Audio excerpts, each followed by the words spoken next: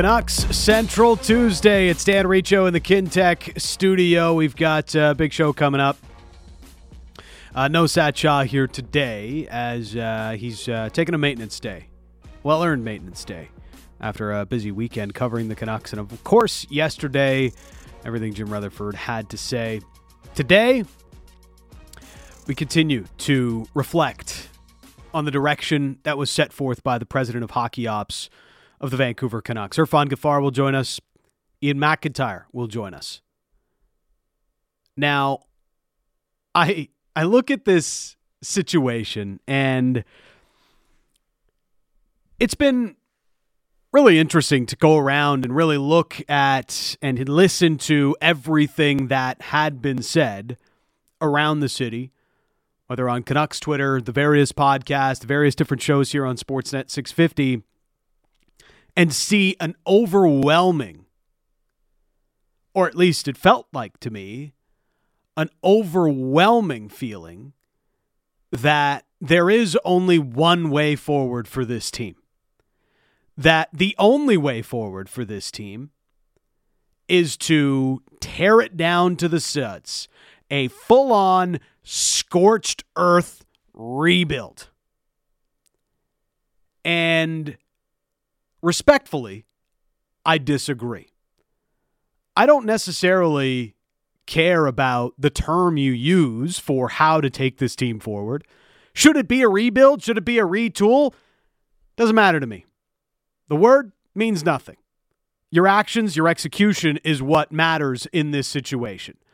Now, there is no world where you as a Canucks fan should be happy with what you've seen in Vancouver. Not now, and not for much of the Aquilini tenure, to be honest. Heck, not for much of the 50-plus years this franchise has existed, and certainly not over the last decade plus after the run to the 2011 Stanley Cup Final. There was one spot that I felt this team really could have hit the hard reset button and set themselves up for potential success in a couple of years' time. And that was to move both JT Miller and Bo Horvat. I felt moving both for futures was the play, and it's the play you could have made at least to relieve some of the future cap purchases, cap debt, and get some assets to potentially use to then fix the squad over the next couple of years. But now you're stuck with contracts you can't move.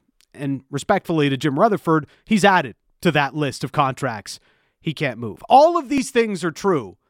However, that scorched earth rebuild, when you have Elias Pettersson and Quinn Hughes, it's a defeatist mentality. Yes, I know people are going to get mad at that sort of sentiment. Defeatist mentality? They've been losing games for the last 10 years. One of the worst 7 teams in the league since 2015, or however far back you want to go. I totally get that. And that point was a better point to start the full-on scorched earth rebuild. But when you have Elias Pettersson and Quinn Hughes, it's a very different equation because you have two of the hardest things that it is to find in order to build a team around. A franchise defenseman and a franchise centerman. They're both untouchable. Whatever the rhetoric around the hockey industry says, for me, they're both untouchable. So what does that mean? It means your actions for the next couple of months in the lead up to this trade deadline are massive. It means your actions through the course of this summer are very important as to how you set this team up. Because there is no world, I'll agree with a lot of people on this, there is no world where you're able to field or ice a truly competitive roster as early as next season. That does not exist. That reality does not exist. You can go into next season being like, you know what? We'd like to be competitive, but we're very realistic. There is a wide range of outcomes that could take place here. We could end up in a race for a playoff spot, or we could end up near the bottom of the standings again. Both of those realities should be true. But what this team should be playing for is the 24-25 season and setting themselves up for that, because that's the year where Elias Pettersson's new contract will kick in and you have Quinn Hughes for 3 years remaining on his current deal. That's when this needs to be go time for this team. And every decision you make from now until then should be influenced by that.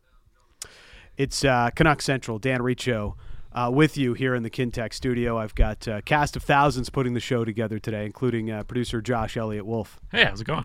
Great. I will say, like, I completely agree with you when the Pettersson and Hughes part of it, like, that's the hardest part to find when you're starting a rebuild. Mm-hmm. And, like, if they do go scorched earth, are you guaranteeing that you're going to find another Pettersson and Hughes with however many picks or prospects you get? Like, probably not. Yep.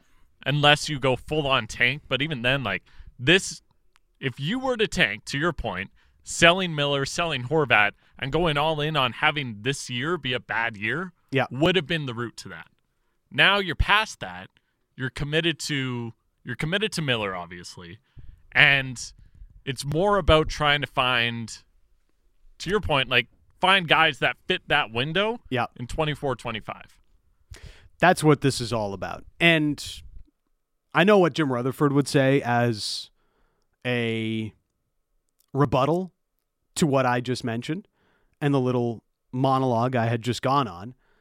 It's JT Miller, Ilya Mikheyev.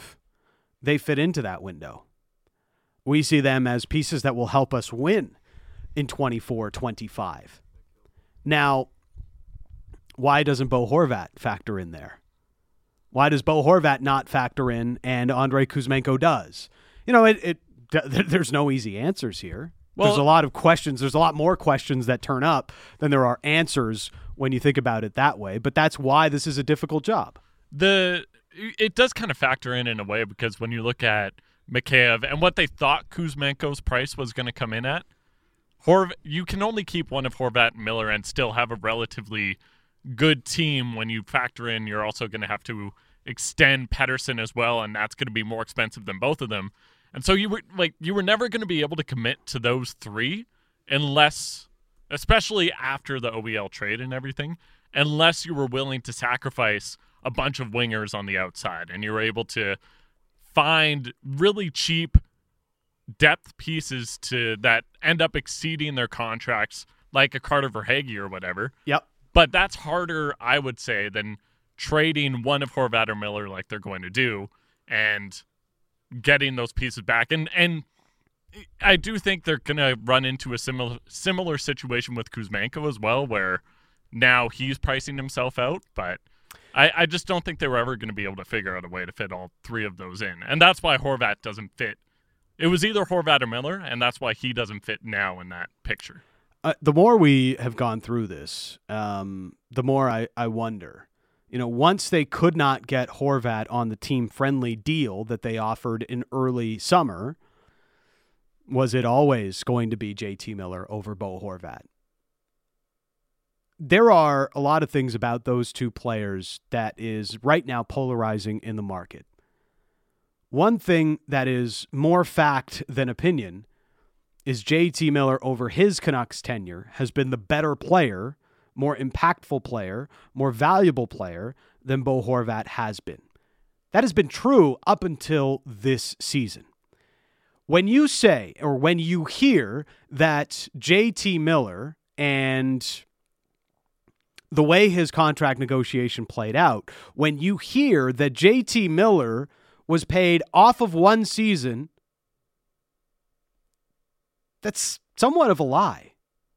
It was a career year, and it happened to come after that. It's a career year, but it's not as much of an outlier to his career norms as Bo Horvat's current season is to what Bo Horvat has been throughout his entire career. Like right now, Bo Horvat is more than a point. He's at over 3 points per 60 right now. He's never been in his career higher than 2.3. So that's nearly an extra point per 60 than he's ever been. We've barely played more than half a season. He's 2 goals off his career mark. If you look at JT Miller, the majority of his career, he's been over 2.5 points per 60. He's had a couple of occasions where he's been over 3 points per 60 at 5-on-5 or all situations. in Tampa Bay, in New York. He's done it multiple times, not just last year. So when you say, well, the Canucks just paid JT Miller off of an outlier season, it's not really the same way that you would phrase it in Bo Horvat's terms, because it's just simply not true in the same way. And I get it. Bo's done a lot of great things for this market. He's been a great player, great community player for this market, great face of the franchise, always ready to talk to media, always ready to do the hard things, and it's never really been easy for him as captain of the Vancouver Canucks. All of those things are valid. But we have to be realistic about the situation. And if you are, as the Canucks are, going through this retool rather than rebuild, to use those terms that I hate so much yet again. Let's think of more rewords. We need more rewords, 100%. We need like a brainstorming session where we think about more of the rebuild versus retool type words. Refresh, reset. Yeah. We could use a lot of them. But the key in a quality reset or retool is two massive trades, two very big trades, if you will. We know what one is going to be. It's going to be the Bo Horvat deal. We've talked about Colorado as a potential, like, almost a similar situation to the Canucks, because not that long ago, the Colorado Avalanche, their first year with Jared Bednar as head coach, were the worst team in hockey. One of the worst teams we've seen in the Cap era. They had 48 points in an 82-game season. Absolutely ferocious. They were awful. And then they turned it around. They didn't trade everybody. The two big pieces that they moved were Ryan O'Reilly and Matt Duchene. Two massive pieces. Now, there's one obvious massive piece the Canucks have, and it's Bo Horvat. That one, it looks like, is going to be the move. The other question is, who's the next one? Because it's not Luke Schenn. Luke Schenn is a nice piece to move, but it's not really getting you a huge haul. I'd be shocked if they do get the first rounder that has been sort of thrown out there at times. A second rounder seems much more realistic. Maybe a nice prospect. Maybe an early 20s type defenseman that nobody seems to like. Cal Foote, hello, Tampa Bay Lightning. All right.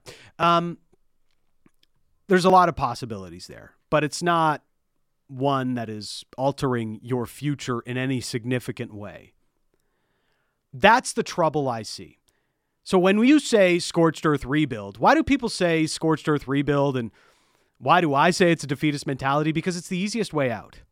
You know, it's like, okay, we're just trading everybody and we're stripping it down to the studs. We're going to build it back up from scratch. It's really comfortable. It is. It's, you know, like it's a tried and true way to get really bad. Make sure you're going to get elite talent into your organization. But once you start having to build it back up again, complications arise. Hello, Edmonton. Hello, Buffalo. Hello, New Jersey. Like all of these teams have seen that sort of issue pop up. Arizona, they've never been good. They've been perpetually in a rebuild.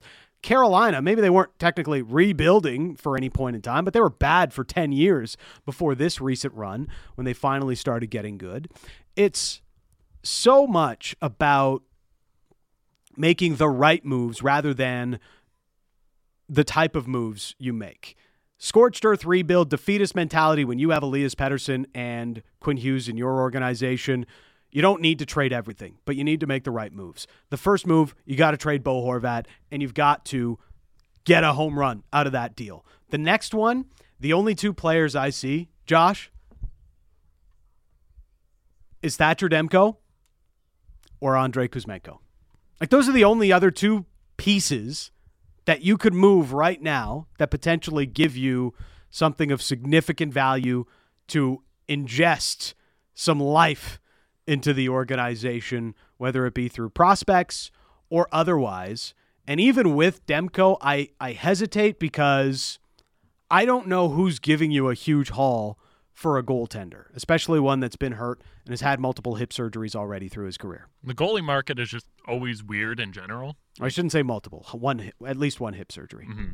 And I will say, like, the other side of this argument, when you talk about saying, hey, you need to make two big trades, is like, theoretically, you had JT Miller off a career year last year. You could have traded him at the deadline or in the summer, and that's capitalizing on that. And Look, then you have yes, Horvat they as should well. have. And the boat has sailed. Yeah. They've made their decision. They're not trading him. So now you've got to figure out a different avenue to move forward with. And I do think Kuzmenko is the most logical option, especially because he, like, before the season, I know Sad has talked about it a lot. There's maybe a comparison to what Mikheyev got for a contract.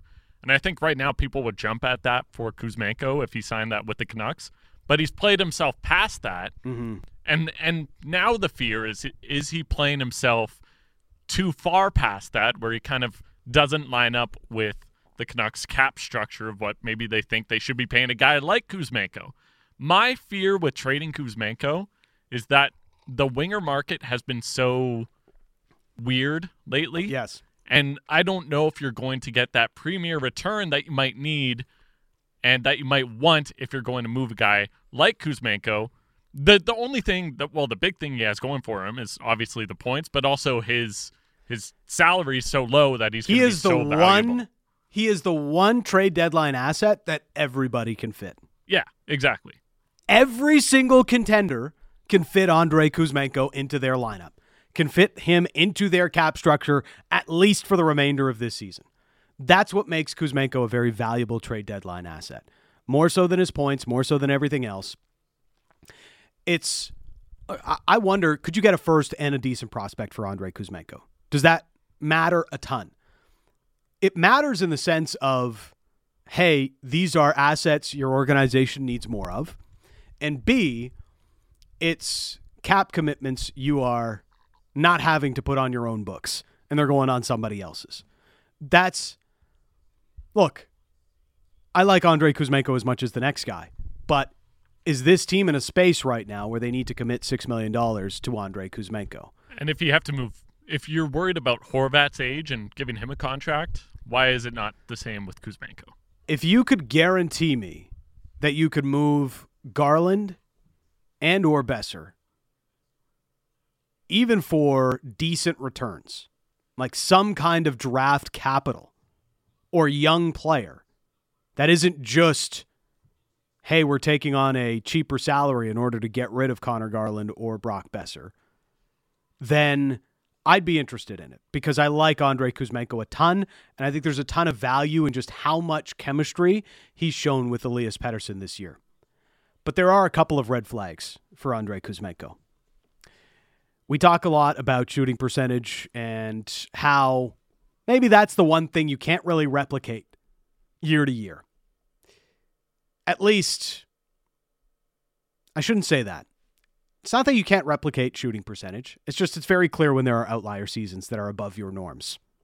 And right now, Andrei Kuzmenko is a player that is shooting at a very high rate. Not just from the raw shooting percentage that you see at Hockey Reference or Hockey DB, whatever. At 5-on-5, Andrei Kuzmenko's shooting percentage is 16%. It's second best on the team, only behind Bo Horvat. The team's on-ice shooting percentage with Kuzmenko is 13.5%. That is the sixth highest rank in the league among forwards who have played 200 minutes or more. So basically, when the Canucks are on the ice, shots are going on net. They're going in at a 16% clip when Kuzmenko's on the ice. It's a very high number. Yeah. Right now, the only other players ahead of him are like Ilya Mikheyev and a bunch of Seattle Kraken who are currently setting the shooting percentage at 5-on-5 record in NHL history, or at least since the stat has been tracked. So, call me skeptical that it's going to remain at this higher rate. That's not to diminish how good a player Kuzmenko has been. It's more just to illustrate that there has been an element of luck to his success and one that you absolutely need to be conscious of when thinking of a new contract. And these are also the things that when you're looking for a trade, like you as a team should recognize when guys like this, and I'm sure other teams will see it too, but you as a team need to recognize when guys are having seasons like this is when they might have more value than other seasons.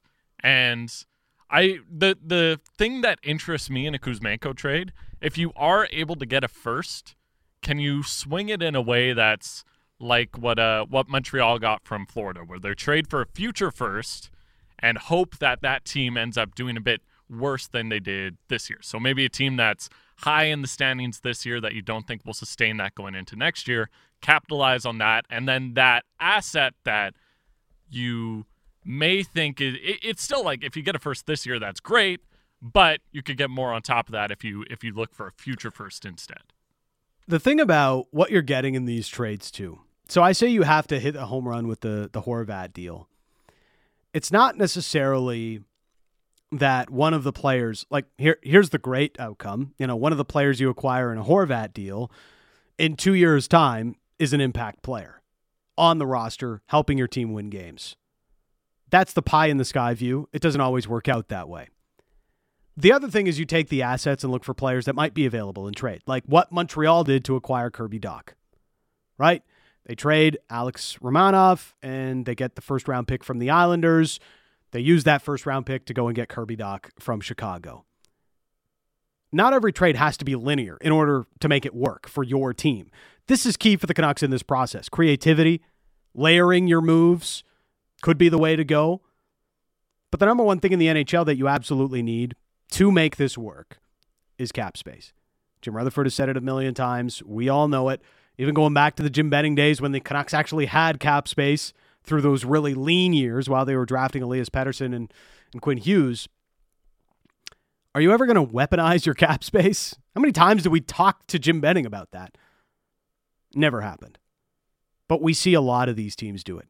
Again, to point to Colorado, 2 massive moves they made to get over the hump to bring them towards being a Stanley Cup champion. Devon Toews and Nazem Kadri. Both situations were facilitated strictly because the Colorado Avalanche were able to take on salary. The Golden Knights and now the Kraken, they were built on the foundation of weaponizing cap space as expansion teams. But when I look at how this moves forward, the thing that stood out to me and has stood out to me from day one of Jim Rutherford being the president of hockey ops here in Vancouver, we have to get cap space so that we are able to do other things. Well, Jim, you've been in the job for more than a year and still haven't been able to create any cap space. Time to get moving on that. All right. Irfan Gaffar is going to join us. His take on everything Rutherford had to say, and as one of the most plugged-in voices in the market, what he's hearing on Horvat, Kuzmenko, Boudreau, and others. That's next on Canuck Central.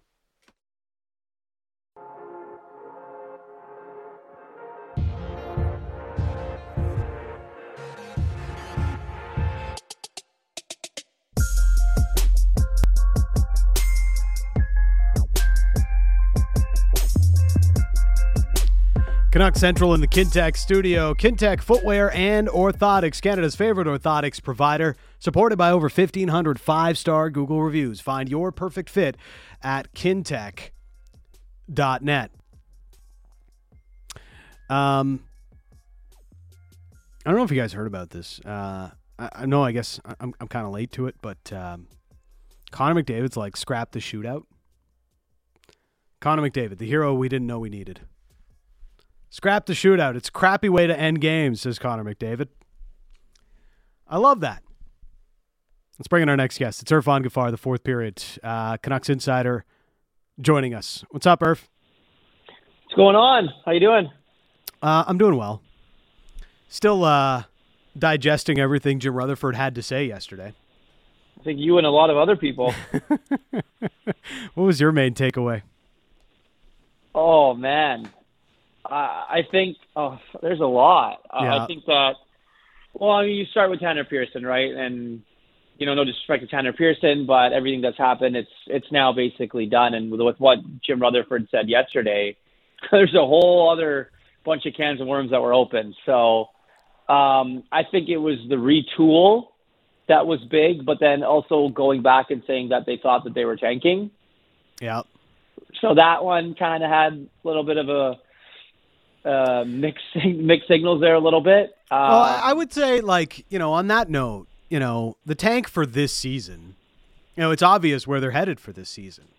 Yeah, that's just, and if you get who you get, and, yeah, then that's obviously that helps you rebuild or retool right away. But essentially that hints that, they sort of hope that they're probably not tanking next season as well. Yeah. And I also think that, it was interesting that when Jim Rutherford said basically when they got off to a bad start, yeah, they kind of had to have some conversations about the coach. So that was early. That was literally the first 2 weeks of the season. Yeah. Well, they lost 7 in a row to start the year, so. That's what I'm saying, right? So I think over the last few weeks, it's ramped up a lot more. And, by the end of this season, I wouldn't be shocked if there was a head coaching change there. Okay, so I was kind of confused on that because, yes, I mean, he came out and he said, yes, we have talked to other coaches at different points this year, and nothing's come of it. Bruce Boudreau is our coach right now. Yeah. Is there an appetite to make that move in season, or are they sort of hoping that they can keep this train going until the end of the year and then bring in the guy, as we all seem to think it's going to be Rick Tocchet at the end of the season, and get ready for next year? I think that it's a little bit of both. I think that at some point you might want your guy to come in just to see what he's working with here for the next for a little bit of the season, like a Daryl Sutter type thing.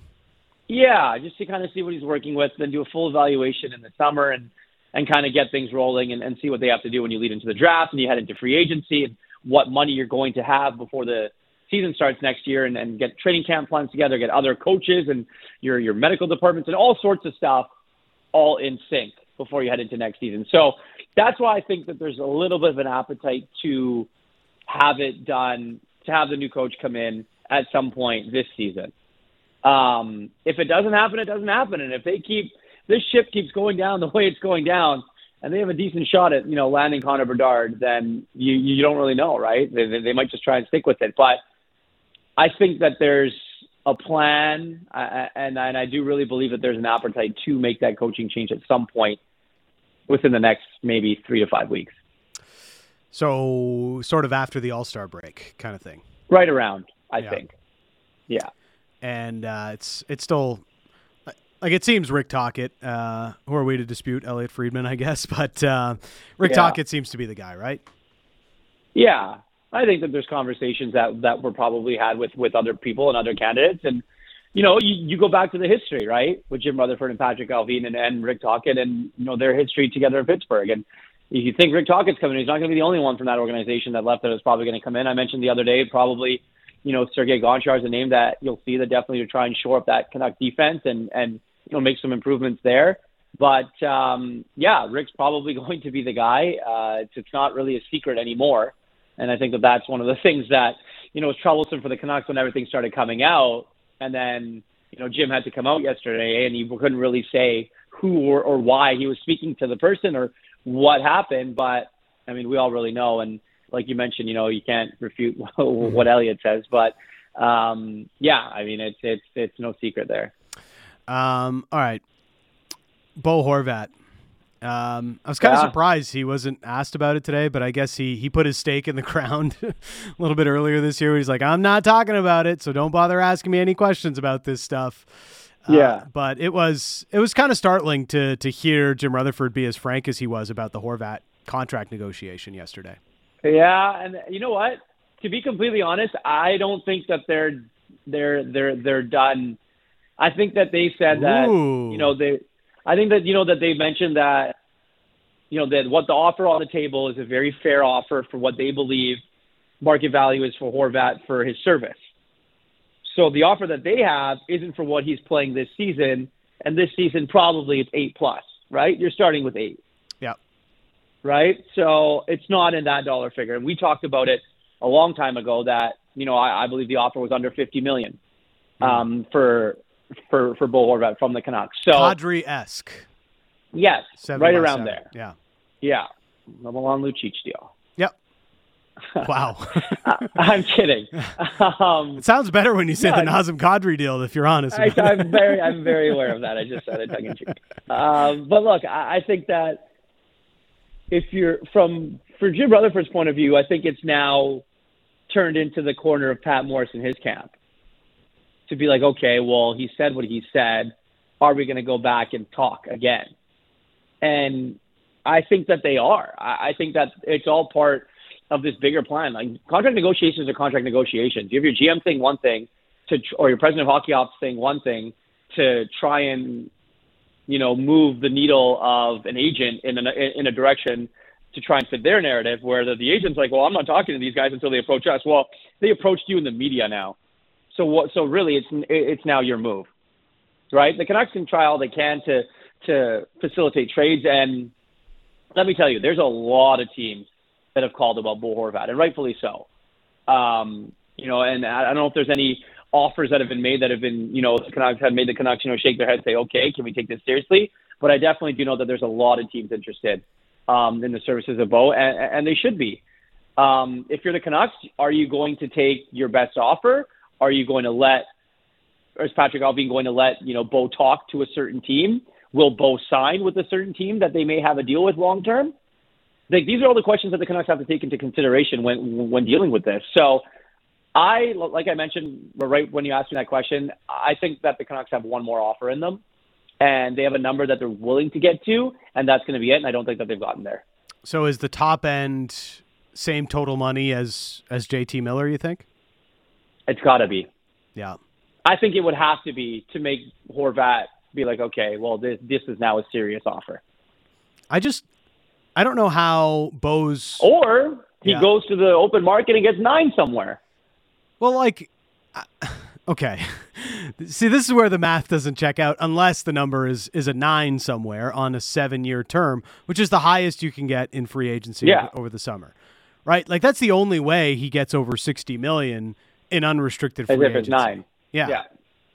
And at that point, we're talking about the one team I've pinpointed is the Columbus Blue Jackets. I just don't see too many other teams that are going to go to that level, that length to sign Bo Horvat in free agency.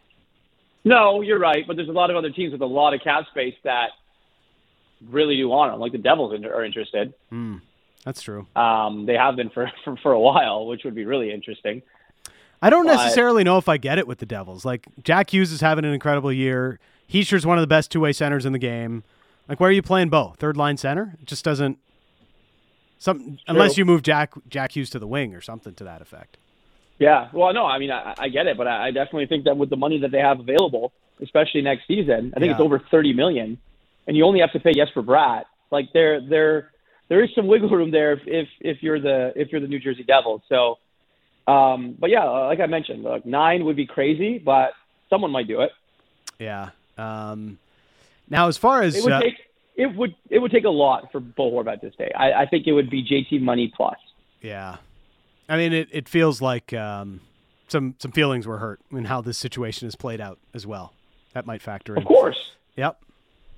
And I understand that. When the part about this though that I don't fully comprehend, I guess, is so Rutherford's talking about, we have to change some of the core, we have to do major surgery instead of minor surgery, and if they are willing to go a little bit more for Horvat, like, based on the rhetoric from Jim Rutherford yesterday, I just don't see any other player that they can create major surgery with on the core other than Bo Horvat. You get what I'm saying?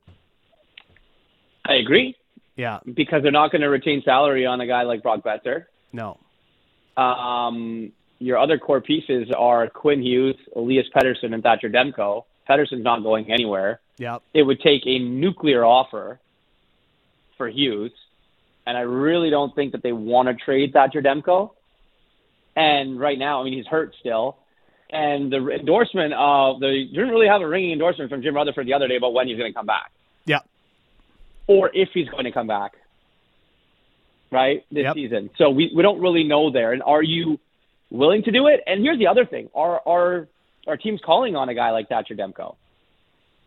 Like, what teams right now that are you think are going to want a starting goalie? Yes, I understand the money is good for the next few years. He's only making $5 million, but that probably is going to cost the team a lot if they're trying to pull Thatcher Demko out of Vancouver. Or the only team, but- I mean, this is like total speculation, which is definitely my game, but like the LA Kings, and I don't know if you would want to trade Demko in division, but let's say you take on Cal Peterson's contract and take one of LA's many, or maybe more than just one of LA's many future assets that they have available, right? Yeah. I mean, look, the funny thing is that there's so many teams within the division that are interested in the Canucks players. Yeah. You got Seattle that wants Horvat. You get Calgary showing some interest in some Canucks players. And now you have, obviously, LA. You know, what's going to happen with Vegas? Mark Stone's got a back injury. How long is he going to be out for now, if he is out for a foreseeable future? Apparently, Robin Leonard's stealing anacondas, too. It's really strange. Yeah, that's That's a weird story, but, too. Anyways, totally out of left field. Sorry about that.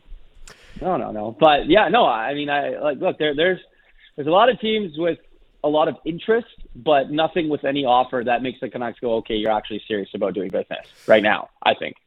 With Bo, I mean, we've heard Carolina. I know we talked a little bit about Minnesota and wondering if they would be really interested in Bo.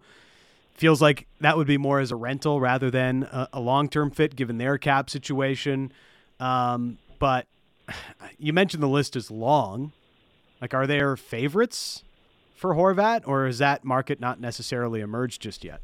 I don't think that market's emerged yet, to be honest. I think that there are teams that have called multiple times, the same team, right? Whether they've checked in or done their due diligence and are obviously watching Bo and going to see him at different games.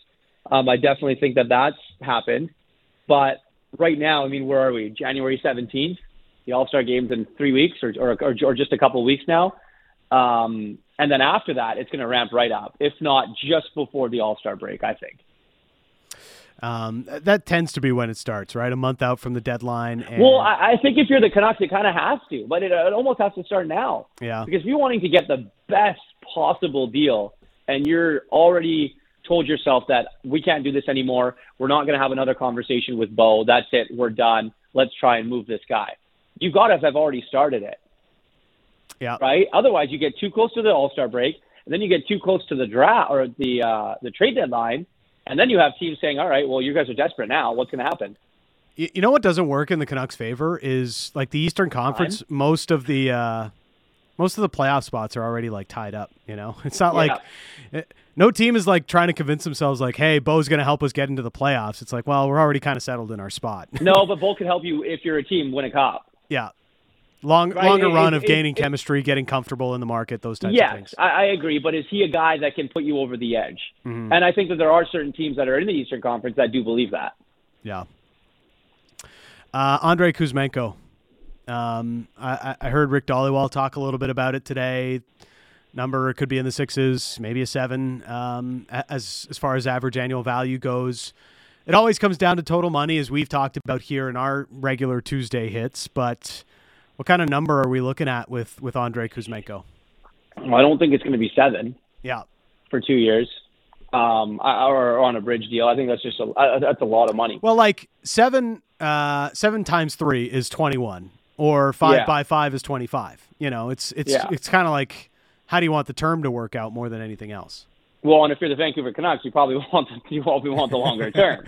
Yeah. And if you're Kuzmenko, you want to bet on yourself. Yeah. And like I've always mentioned, the dude wanted to be here. Mm-hmm. But now it's obviously a case where agents saying, okay, well, my guy's worth this much, which 100%, rightfully so, but it's a very, very, very small sample size. Mm-hmm. Right? Are you so sure that, I mean, dude, I'm all about guys getting their bread. No problem. Go get your money. You play well, you deserve to make all of the money. You really do. But it's just the way it's going to work. Is Kuzmenko going to want to just take a 2-year deal? Is he going to be a guy that wants to know what happens here? Is he going to be a guy that talks to Elias Pettersson, and if Pettersson says, well, I don't really know what I'm doing right now, is he going to be like, well, okay, I'm only going to stay here for 2 years then? Yeah. Like that. These are all the things that these guys are taking into consideration when they go into this summer, and the Canucks have to as well, right? They're top dog. Yeah, I agree, with Kuzmenko and their priorities are Bo and all sorts of that. But their top dog, the guy that they have to make the absolute happiest, is Elias Pettersson. It starts there. Mm-hmm. And they have to do everything in their power before they sit down at the table with Elias Pettersson to make sure that that guy is wanting, has all the information in front of him, that he wants to sign a long-term contract here, and has a sense of direction about where this team is going for the next 4 or 5 years if he's going to sign term. And, you know, obviously who the coach is going to be. We all probably know who that's going to be, how long that term is. I think if and when it does happen, the deal will have some term on it. Yeah. But that's the guy, Reach, that they have to make the absolute happiest as things go on here. So with Elias Pettersson, look, I just went on a huge monologue off the top of the show talking about how, you know, a scorched earth rebuild is a defeatist mentality as long as you have Elias Pettersson and Quinn Hughes on your roster. Like, you've got the two of the hardest pieces it is to find, right? You've got the franchise center and a top-end defenseman. Figure out a way to build around that rather than just saying, hey, we've got nothing here. Let's trade it all and build it back up from scratch. But if you don't have Elias Pettersson long-term, that argument sort of falls on its head. So what is it like? Is it just about the money? How much about it is direction for Pettersson is a question mark, but I think I've always felt like if he's got $85 to $90 million sitting on the table in the summer, that's kind of hard to turn away from. I agree, but he wants to win. Yeah. Like, I really do think he's that competitive, and he's got that fire inside of him that he wants to win. I remember his first couple of seasons here. You know, like, he was visibly upset after games at himself. Yeah. If things didn't go well, or if he didn't play well, or if the puck bounced over his stick, or if he missed a shot, he hit the post. Dude was visibly upset, and the team wasn't good then, right? And now, you know, you have him maturing and turning into a leader of this team and things of that nature. And he is a guy that, you know, has that competitive nature in him that he so desperately just wants to win. And I think that that's the thing that, you know, it's going to be beat really hard in that negotiation is how are we going to win? Not just, you know, not just make the playoffs, not just, you know, get a round or two, but how are we going to compete for a Stanley Cup? Because I really do think that, you know, the money aside, he's going to make his money no matter where he goes. I really do think he does want to be here. I don't think he wants out at all. Yeah. But he wants to win. So how do you make that work in the window of opportunity that you have here with guys like Demko on a contract for another few years, with Quinn Hughes locked up and with Elias Pettersson, right? So you got to try and surround those guys with the talent, not only to play with them, but also, you know, to fill the depth roles as well. Well, that's where it's, as much as it's hard to sell the fan base on not doing a scorched earth rebuild, because it seems like that's what everybody wants. How would you sell Elias Pettersson on that, right? You know, like. Well, that's the thing. Does he? I guess he would have to be a part of, you know, the pieces that get moved out in a scorched earth rebuild situation. Well, if he's the one guy and he wants to win that bad, and they go to him and say, okay, we're going to blow it up. Yeah. And it's going to take us a couple of years, but you're going to be our guy, and we're going to try and get draft picks and build this roster out and from the ground up, and this is what we're going to do. Who's to say Elias Pettersson's like, I want to win? Yeah, that's right. That's a tough one. Like it's a conversation that has to be had. People don't want to hear it. Yeah, but those conversations are definitely being had. Yeah, I mean.